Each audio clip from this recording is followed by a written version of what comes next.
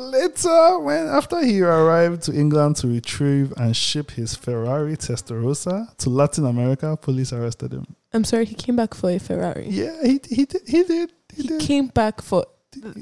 He was Italian, but he came back to England to pick up a Ferrari. The facts of this week. 1.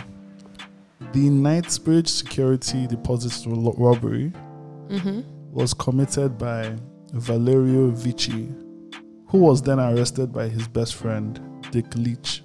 That's 1. Okay. So this is Knightsbridge, this is in England? Yeah. Okay. 2. The Bangladesh bank robbery, one of the largest robberies in modern history, happened. And one of the many suspects is North Korea. Okay. So North Korea is suspected of being part of the robbery. And number 3, the Central Bank of Iraq was robbed by one Uday Hussein.